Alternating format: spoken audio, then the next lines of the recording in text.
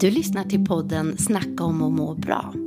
Häng med här i våra samtal som kommer gå vitt och brett, djupt och säkert superlågt ibland kring sånt som påverkar hur vi mår. I kroppen, i oss själva, ihop med andra, i våra tankar och hur vi mår i livet helt enkelt.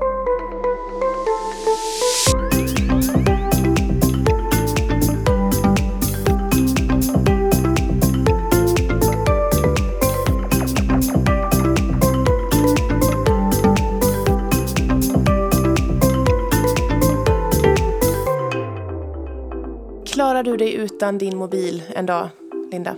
Oj, en dag? En vecka? Nej, en dag. Vi behöver en dag. En dag? Nej, det har jag inte provat. Nej. Men det hade ju verkligen varit en utmaning. Mm. Det vill jag klara. Mm. Jag tycker att jag använder mobilen för mycket. Mm. Och vet du hur det har börjat kännas i min tumme. Mm. Ja, men det här... Du ser en liten biceps på din tumme. Ja, men här nere, nedanför tummen. Jag känner att jag har ont, liksom. Mm. Och det tror jag är för att jag använder tummen. Mm. Nej. Ja. Ja, det är helt Vad otippat att jag har använder ont i tummen för jag använder tummen. Ja, För jag använder foten. ja precis. Nej, men du då? Jag får ju ställa frågan tillbaka. Ja, nej. Usch, jag hade nog inte klarat det. Om jag inte hade planerat in en sån dag och varit iväg på retreat, kanske. Just det var det vi pratade om, ja. Men nej, och det är väl förmodligen för att man har allting i mobilen. Ja. Nu har jag faktiskt en fysisk kalender som jag skriver upp allting i. Så försvinner den, då är det kört. Ja. Men, så jag har ingen kalender i mobilen, det är väl enda då. Men man har ju alla sina kontakter. Och sen är det ju så att både du och jag jobbar ju faktiskt med sociala medier. Och det kräver ju en viss närvaro av oss. Ja. Jag var oss. tvungen att tänka när du sa ju det till mig förut. Att vi jobbar ju med sociala medier. Och då tänkte jag, nej det gör jag väl inte. Men det gör jag ju lite grann. Mm. Absolut. Det är bara att jag inte tycker att jag är bra på det. Men visst har jag en marknadsföringstanke ofta. Mm. Med vissa delar. Jag tror det är lätt att underskatta just sociala medier, Instagram till exempel, just i arbetssyftet. Och då menar jag att, för jag har tänkt precis på samma sätt, men jag jobbar ju inte med sociala medier. Det är ju ingenting som bringar inkomst, fast det gör det faktiskt. Mm. Det är jättemycket av mina klienter till exempel, jättemånga av dem som kommer från just Instagram. Mm. En initial kontakt där. Så det, absolut. Och, så det ska man ju se. Det är ju en arbetsplats. Mm. Och då är det ju en ganska problematisk arbetsplats. Ja, men verkligen. Och en med många... Vi hade ju förra avsnittet om här och nu. Och det är ju svårt att ha en arbetsplats på ett ställe där man samtidigt hela tiden matas med andra saker också. För det har ju inte bara med jobbet att göra när jag går in på Insta. Nej. Verkligen inte, skulle jag säga. Utan jag får ju del av många andras liv och tankar och bilder. Och, så att det är inte helt lätt att hålla fokus på det man hade för avsikt att göra. Nej, precis. Jag har ju bara ett konto som är både privat och arbete. Eller så. Ja. Jag har valt att inte ha fler. Just för att jag hanterar så många olika konton. Vi har ju snackat om att Mått bra har ju ett eget Instagram-konto. Mm. Sen gymmet där jag jobbar, jag hanterar det kontot och så vidare. Så då vill jag begränsa. Mm. Men som jag ska in och lägga upp någonting på mitt konto, så är det ju omöjligt att inte. Det är klart, jag ser ju den som har lagt upp någonting senast. Jag ser att den här personen har nya stories. Det är alltså, jag skulle säga att det är omöjligt. Jag är klart, jag ser ju det. De lägger upp det som är längst upp i flödet, ser jag. Och då kanske man likar det. Och så kollar man in någon story lite snabbt också för man är ju ändå där i rummet. Ja. Och sen lägger man upp det man skulle. Mm. Och jag försöker verkligen, för jag tänker då att inte spendera tid där, privat tid, utan nu är det arbetet. Nu går du in på Instagram för att du ska lägga upp någonting som är jobbrelaterad för dig. Gör ingenting annat. Nej. Så att jag har ju till viss del ändå släppt scrollandet. Vad har andra lagt upp? Så jag är ganska inaktiv utåt sett mot andra sådär. Du är ganska ego, helt enkelt. Jag är ganska ego. Jag gör bara allt för min egen skull på Instagram. Precis. Sociala medier, hur får det dig att må bra? Det påverkar mitt mående jättemycket. Alltså jag blir så stressad. Hur får det dig att må... Ja. Nej, men det får mig att känna mig inspirerad och motiverad också många gånger. Ja. Det kan vara att jag ser någonting som någon annan har lagt upp som påminner mig om någonting. Någon som kommer ut med någon värdefull kunskap. Om man då har förmågan att vara källkritisk och så, ska ju till där också. Det kan vara att jag själv lägger ut någonting och att jag känner mig uppfylld av det.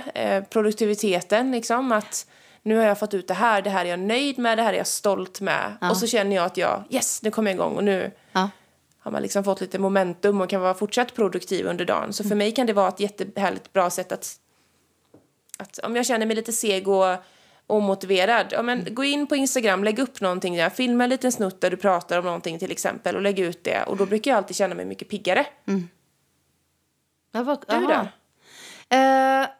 Ja, hur mår jag bra? Nej, men jag tycker att jag mår bra av, jag tycker det är väldigt roligt att känna att man har lite inblick.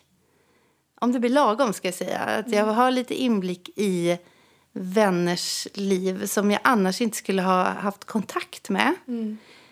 Jag som inte vi bor i Alingsås båda två, men jag är ju från Örebro. Det är ju jättemånga, både släktingar och gamla klasskamrater och så, som jag inte skulle ha någon kontakt med annars. Men jag ändå har lite koll på. Så de tycker jag är väldigt roligt att man har. Men som nu förra veckan fyllde jag år och kommer väl ihåg från där man gick i låg- och mellanstadiet. För då uppmärksammar man ju alltid varandras födelsedagar. Så att jag vet precis att Danne fyller år 2 dagar innan mig. Och så har vi den andra Daniel, han fyller år dagen innan. Och så kommer jag ihåg att någon annan fyllde år. Så jag har de här, jag vet att vi fick glass flera dagar i rad. Så nu så skickar men Danne, det är ju ingen som jag står nära. Men jag skickar ju ändå en liten hälsning. Och den kontakten tycker jag är lite rolig. Lite charmig. Så att det tycker jag är bra. Och att man får också inspiration. Nu har det ju bara pluppat upp massor av liksom gratis onlineutbildningar man kan haka på. Och världen har ju blivit mycket, mycket mindre. Och jag tycker att man känner sig närmre vissa människor. Och det kan ju vara att man känner sig närmre människor som är mer kända kanske. Nu är inte jag den som följer så många. Men jag har några så här. Och då kan jag tycka att det är lite roligt att både den personen och jag ger kommentarer i ett flöde till exempel. Att man helt plötsligt är i samma sammanhang. Jag tycker det är jättelustigt och roligt. Det är, alltså just det här att få komma in lite bakom kulisserna är ju jättehäftigt. Ja. Och som sagt känner man sig lite närmare. Men det är just det du säger där med att kunna följa vänner och så. Alltså som man kanske inte träffar så himla dagligdags. Och även om man har släktingar som bor i andra städer och sådär. Jag har ju min stora syster som bor i Malmö till exempel. Och det är klart att då går jag in och håller mig uppdaterad via hennes sociala medier. Även om vi pratar såklart också. Men bara det att kunna se den här storyn då på Instagram att det är ju inte live, men det blir ju ändå lite mer som live att nu får jag vara där, jag får se, jag får uppleva också. Så att det är ju ett fantastiskt medel på så sätt. Absolut. Många har vänner på sociala medier och färre, kanske inga vänner i verkliga livet. Men mår ändå så mycket bra av att de känner den här tillhörigheten, att de får vara i det här sammanhanget. På, vare sig de gamer eller online eller om de då är inne på Instagram eller TikTok och allt vad alla heter, Snapchat.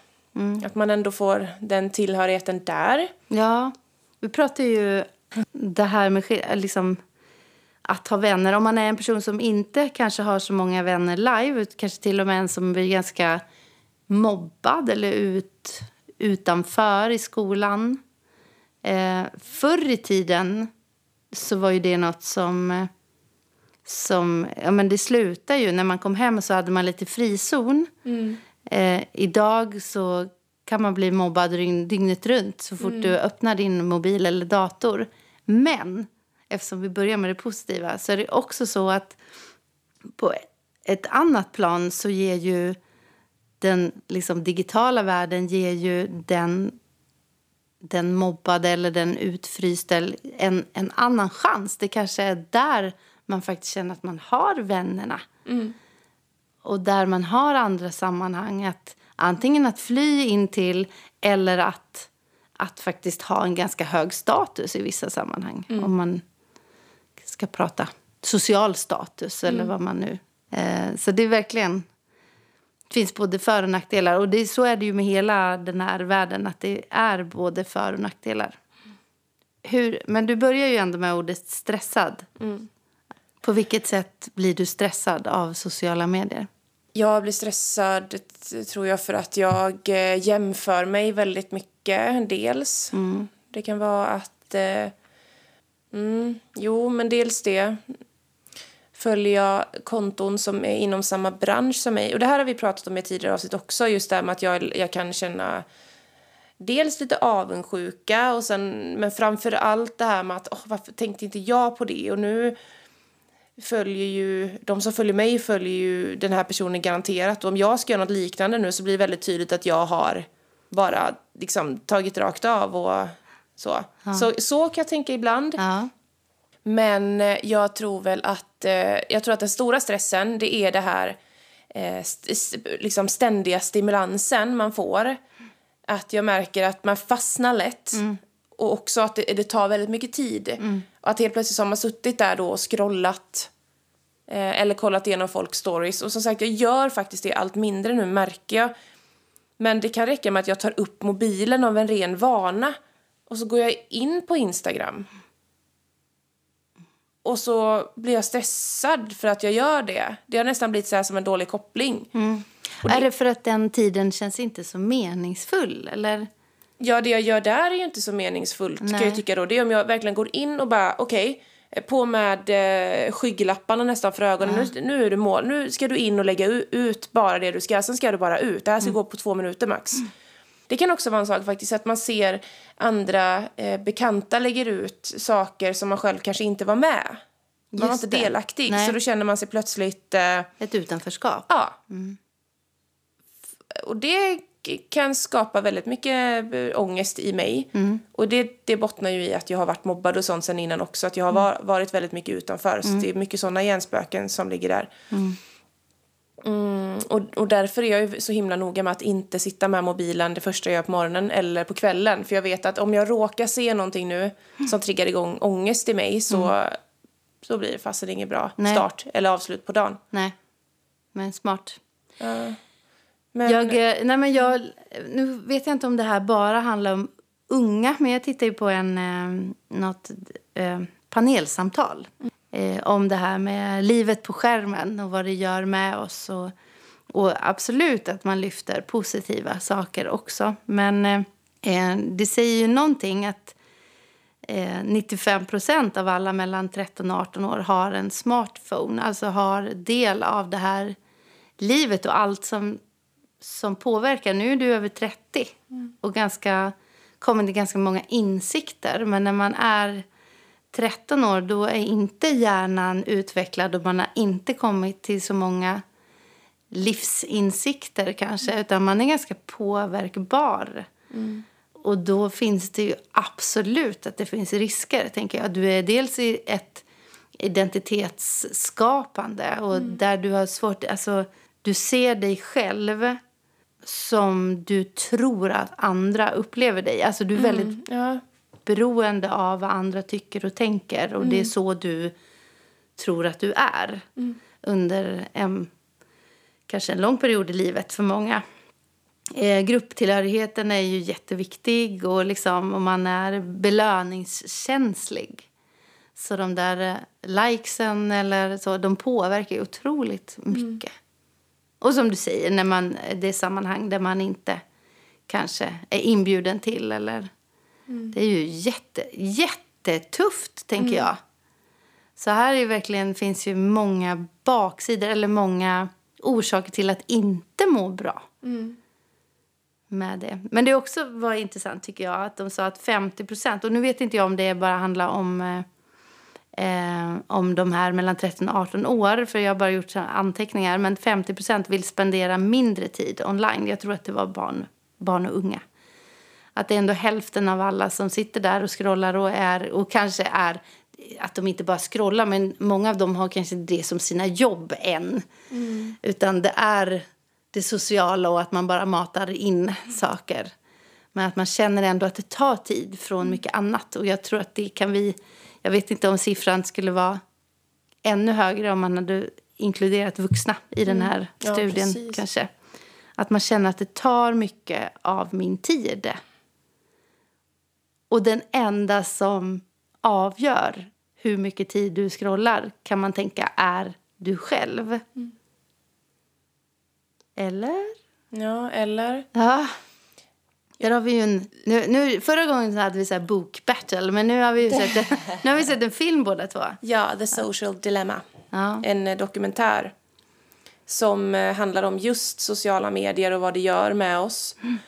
Och innan jag såg den här så var jag ju medveten om att vi är sjukt beroende av våra mobiler och vi blir belönade genom att gå in och kolla på vissa saker och sådär. Men när jag såg den här dokumentären så var det ju på en helt annan nivå. Alltså de här algoritmerna som... Hur förklarar man en algoritm? Så precis. Nej, det behöver vi inte gå in på. Men jag måste bara bakgrunden till den här filmen. För jag tycker att det gjorde ju det hela ganska trovärdigt. Att det är ju... Den utgår ju från massa intervjuer med folk som har jobbat för de här jättarna inom sociala medier, liksom allt från Google och Facebook och så, och deras erfarenheter och hur många som av etiska skäl har avslutat sina jobb där. Och de har ju då berättat hur funkar det, hur jobbar man med att påverka. Och skapa de här algoritmerna har väl de skapat, om jag har fattat det rätt, då, från början. Sen har de här algoritmerna blivit uppdaterade och utvecklas ju i en fart som de själva inte bestämmer. Så att jag tror väl att de pratar om det, att de har inte ens själva koll på hur de funkar längre. För det är datorerna som styr det där.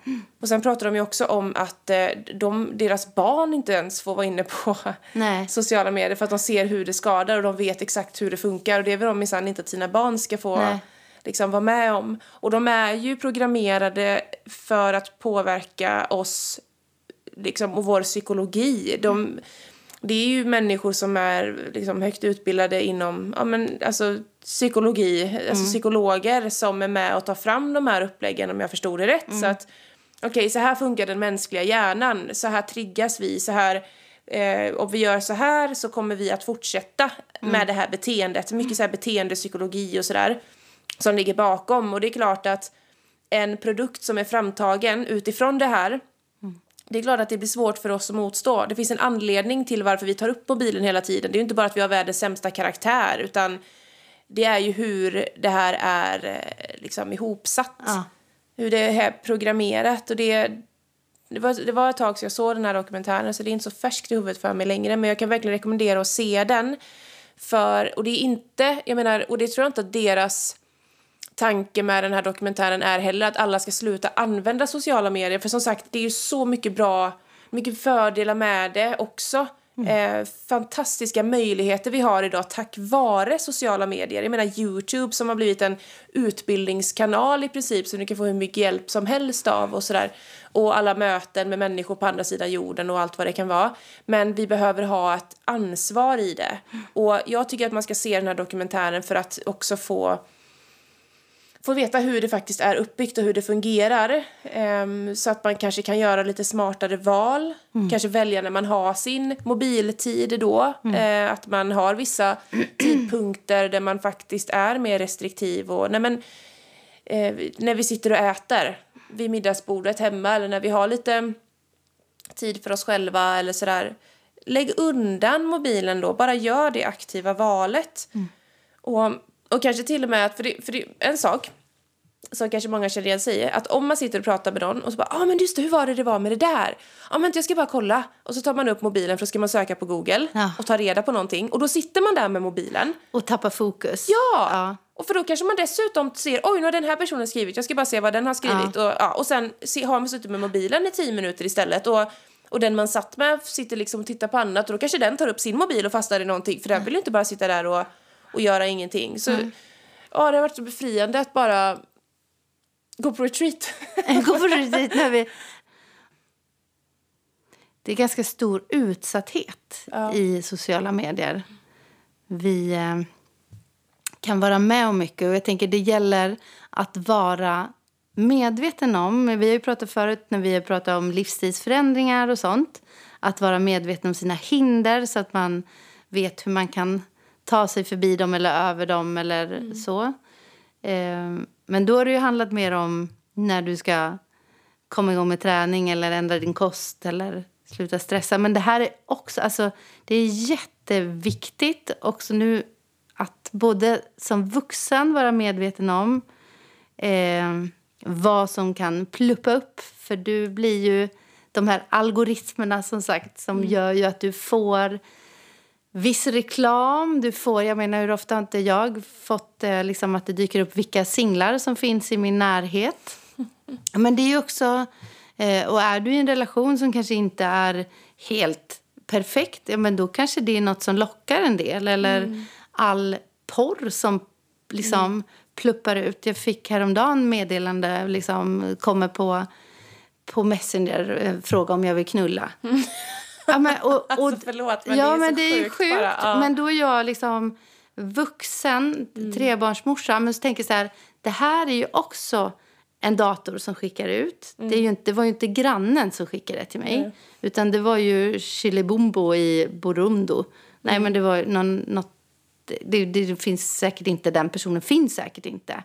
Men jag får den frågan och då tänker jag, får min 11-åriga son också den frågan? Det finns så mycket faror kan jag tänka där ute. Både vad gäller drogerna som säljs. De säljs på det här sättet. Via sociala medier. Sex som säljs kan också säljas här. Du kan bli erbjuden 5 000 spänn för en nakenbild. Ja, det är snabba cash.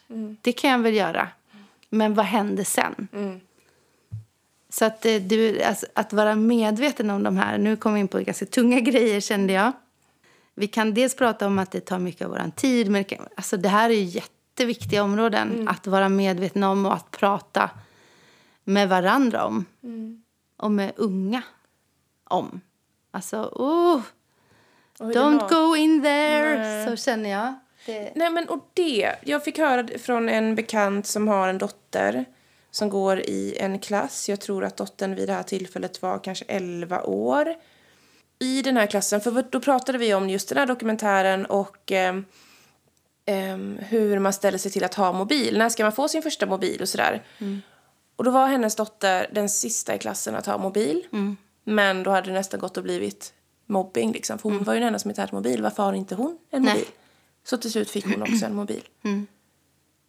Och det där är så sjukt. För vad är det rätta där? Om alla i klassen sitter där med sina mobiler och håller på med sociala medier och man har liksom slutat umgås. Det är klart att man umgås väl till viss del ändå. Men om man på rasterna då, det såg ju jag när jag var i skolvärlden också som lärare, att herregud, alltså på rasterna, det är ju inte det att de är ute och spelar fotboll lika mycket längre, utan många sitter ju med sina mobiler och tittar ner, och visst de kanske visar skärmen för den som står bredvid och sådär, men att jag vet inte, det blir så, jag tycker att det är sorgligt alltså, för om man jämför med hur det var när jag gick i skolan, då hade man ju inte mobiler liksom, sociala medier fanns ju verkligen inte då. Men just det här med hennes dotter då, i alla fall, hon fick ju mobil och sen blev hon lika insugen i det. Men vad gör man då om man som förälder vet att det här är så himla skadligt för mitt 11-åriga barn? Absolut kommer du få en mobil, för det liksom innebär ju mycket positiva saker också, som sagt. När du blir äldre, kanske man tänker. Och så slutar det med att alla i klassen har en mobiltelefon. Och nu blir min dotter retad för att hon inte har en mobil, för hon är ju utanför nu. Det blir så här, ja, pest eller kolera. Antingen så är du retad utanför. Ja, men det där, det kommer ju i massa olika situationer, ska jag säga, när man blir förälder. Och man tycker så här, men det här tror jag på, det här tror jag är rätt, liksom. Ja. Men det är inte helt lätt att hålla den linjen när inte andra gör det. Jag tror inte vi kan hindra från allt. Och jag tror inte alltid att det blir bättre att säga nej till saker. Men jag tror att det här att vi pratar om det, pratar om vad det här kan innebära, att ge dem insikter ganska tidigt.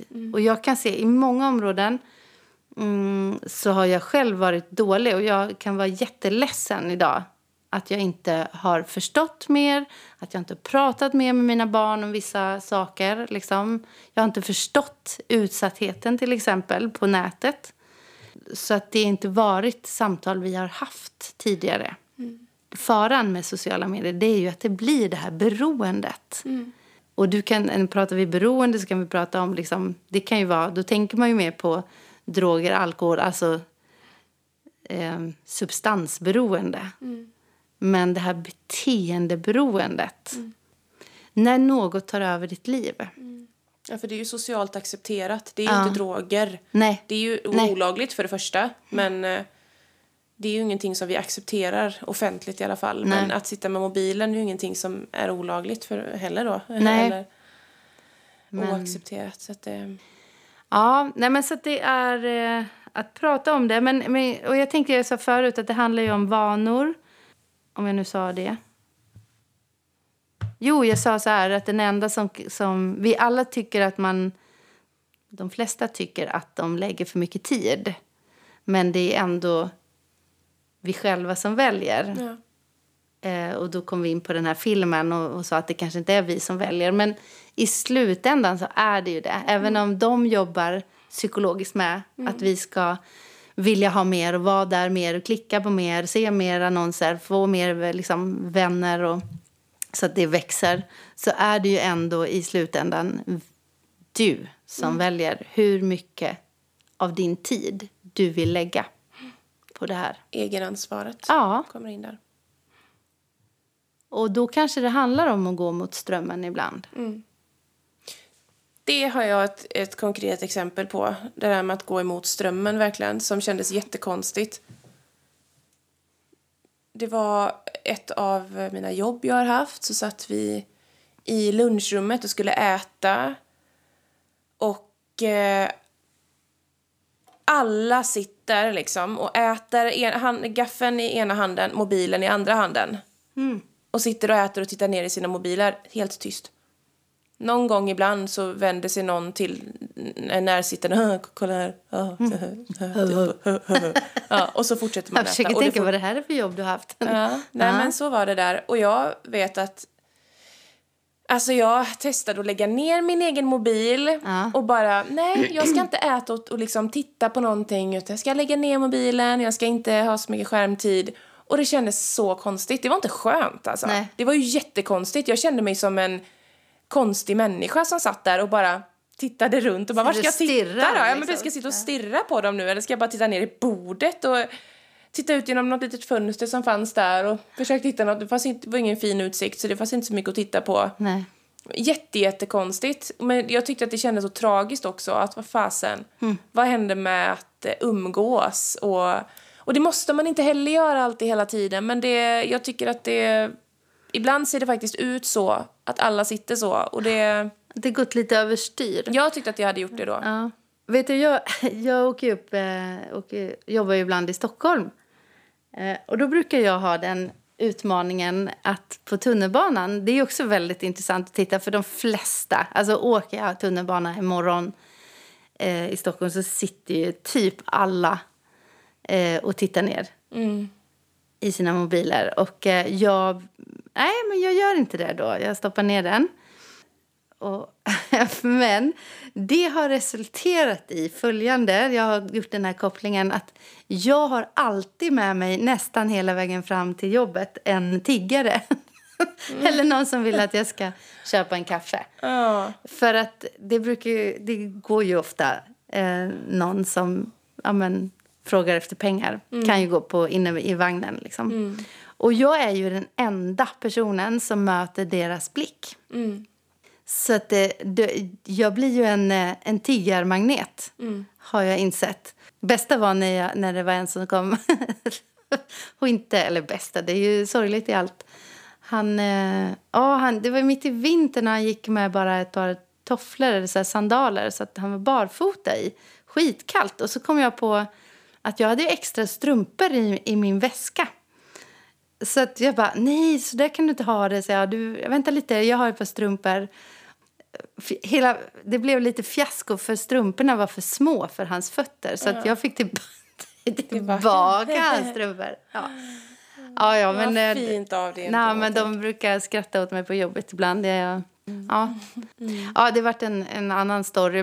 Men det blir också en sån här grej. Man är ganska udda om man är den som möter folks blick. Precis. Det är inte så vanligt längre. Nej. Tänkte jag, vart tittade folk förr? Ja. Nej, för nu är jag inne på förr igen. Nu får jag sluta säga ordet förr. Hur gammal är du? Hur gammal är jag? Jag har ju sagt att jag är 101. Eller vad var det? Så den där tiden vi lägger, att den gör att vi tappar fokus på mycket annat. Så det är ju inte konstigt då, med tanke på vad vi pratade om sist, där med att vi är så himla distraherade hela tiden. Det är ju jättemycket på grund av mobilen, sociala medier. Vi får ju som sagt ta del av andras liv hela tiden. Så mycket så att vi kanske glömmer vårt eget och hur vi vill ta oss framåt. Eller då vara i nuet och inte... En viktig fråga att ställa sig själv tycker jag är hur mår jag av mitt flöde? Och nu pratar jag inte om något energiflöde i kroppen, utan mitt sociala eller något annat flöde. Nej, men hur mår jag när jag scrollar igenom? Ja. Följer jag sådana jag mår bra av? Eller vad känner jag? Liksom, hur mår jag när jag läser den här personens inlägg eller bara tittar på dens bilder? Vad är din känsla när du sen tar bort mobilen?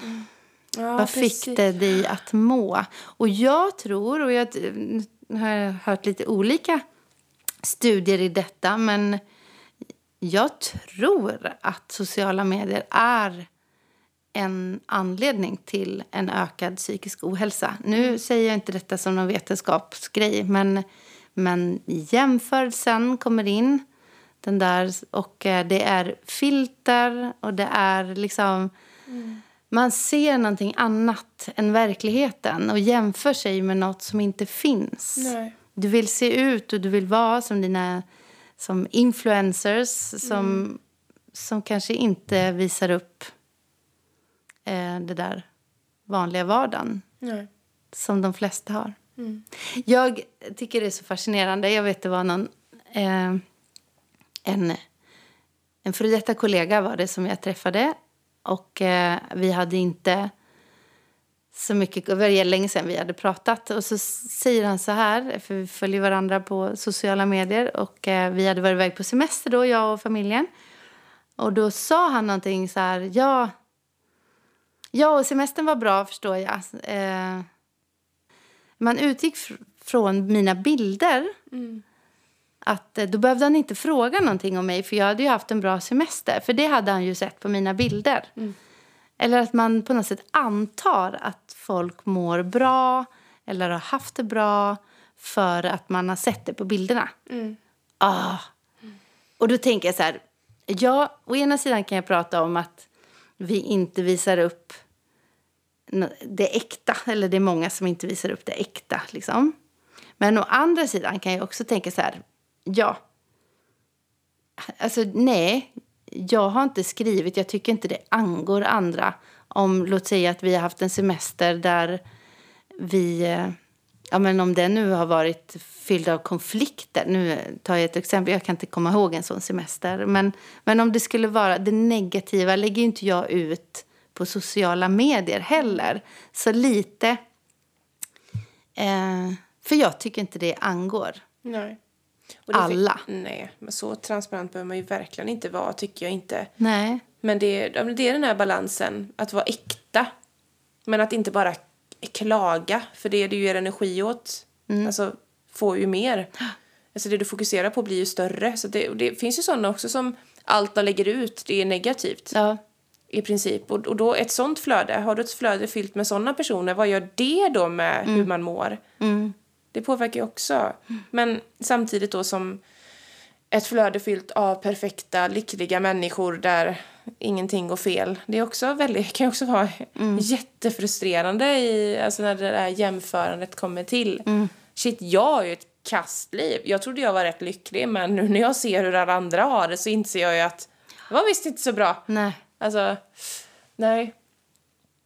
Nej, jag tror att det blir mycket som är oäkta. Eller man måste vara återigen, du måste vara medveten om att du får inte hela bilden av en annan människa. Det är inte på sociala medier du lär känna en annan människa. Nej. Så det är helt orimligt orelevant att jämföra sig. För det är inte hela bilden. Och det tror jag är viktigt. Också, jag vet att min dotter, hon jobbar ju en hel del med sociala medier. Och gör det jättebra, tycker jag. Och visar mycket äkthet, liksom. Men jag kommer ihåg när hon gick på högstadiet och började att skriva blogg på den tiden. Och jag vet att det var också en tid när hon inte mådde så bra. Och jag kommer ihåg att jag sa till henne, men man kan absolut skriva att man inte mår bra. Men tänk på vad andra också ska må när de läste. Liksom, att man skriver på ett sätt att det kan stärka också andra. Och det kan det ju göra i att man blir bekräftad i... Eller liksom någon annan kan ju känna igen sig. Man är inte ensam. Ja, men att man ändå har någon liten tanke. Vad vill jag med det här inlägget? Att det inte bara blir en liksom, vad heter det, slaskträd. Det känns som vi alltid fastnar vid något ord. Jaså? Ja, nej men så här, här får jag ur mig. Det är ingen annan som lyssnar så jag testar här i offentligheten och bara... Så. Och samtidigt inte heller bara livet är toppen. Nej. Men för då krävs ju alltså, om skillnaden då att skriva en dagbok för sig själv som man inte publicerar om man nu behöver ventilera. Ja. Det skulle vara ett sätt. Men har man ett behov av att ha den offentlig, att det här vill jag lägga ut så att andra kan se, då finns ju det ett bekräftelsebehov i det. Ja. Om det nu inte är så att men min agenda med det här det är att få andra att må bra. Jag vill att det ändå ska leda till något positivt för andra människor. Ja. För då kan jag dela med mig av det här och kanske också då... Kanske också hjälpa dem hur de kan tänka. Ja. Så här gjorde jag, så här har jag känt så att du är inte ensam. Nej, precis. Vet det. Och vet då också att med det här så kan du ta det hit. Och vara en inspiration då för andra. Men då, för man är ju en förebild. Och det är ju viktigt att veta det. Allting som man själv lägger ut. Det är många som kommer se det. Av olika åldrar och sådär. Det kan vara, och det är ju ett jätteansvar. Ska jag lägga ut någonting där jag pratar om viktminskning till exempel. Som är väldigt centralt för min bransch. Så kanske det är människor som lider av ätstörningar. Som egentligen inte ska höra det här. Nej. Som ändå lyssnar. Men det är supersvårt att vara så himla PK. Och okej, allting jag säger ska passa precis alla. När man vet att då får man ju jobba bara generellt. Det går ju inte. Ja, men precis. Och då pratar man mycket om det här med att man ska nischa sig och allt. Och då går inte det. Så att det är jättesvårt. Men i alla fall att det man lägger ut ska man kunna stå för i grund och botten i alla fall. Den här åsikten, den är min egen. Och jag tycker så här. Jag är öppen för diskussion. Men det är svårt också att lägga ut. Eller man lägger ut åsikter. Låt säga när du är 14. Ja.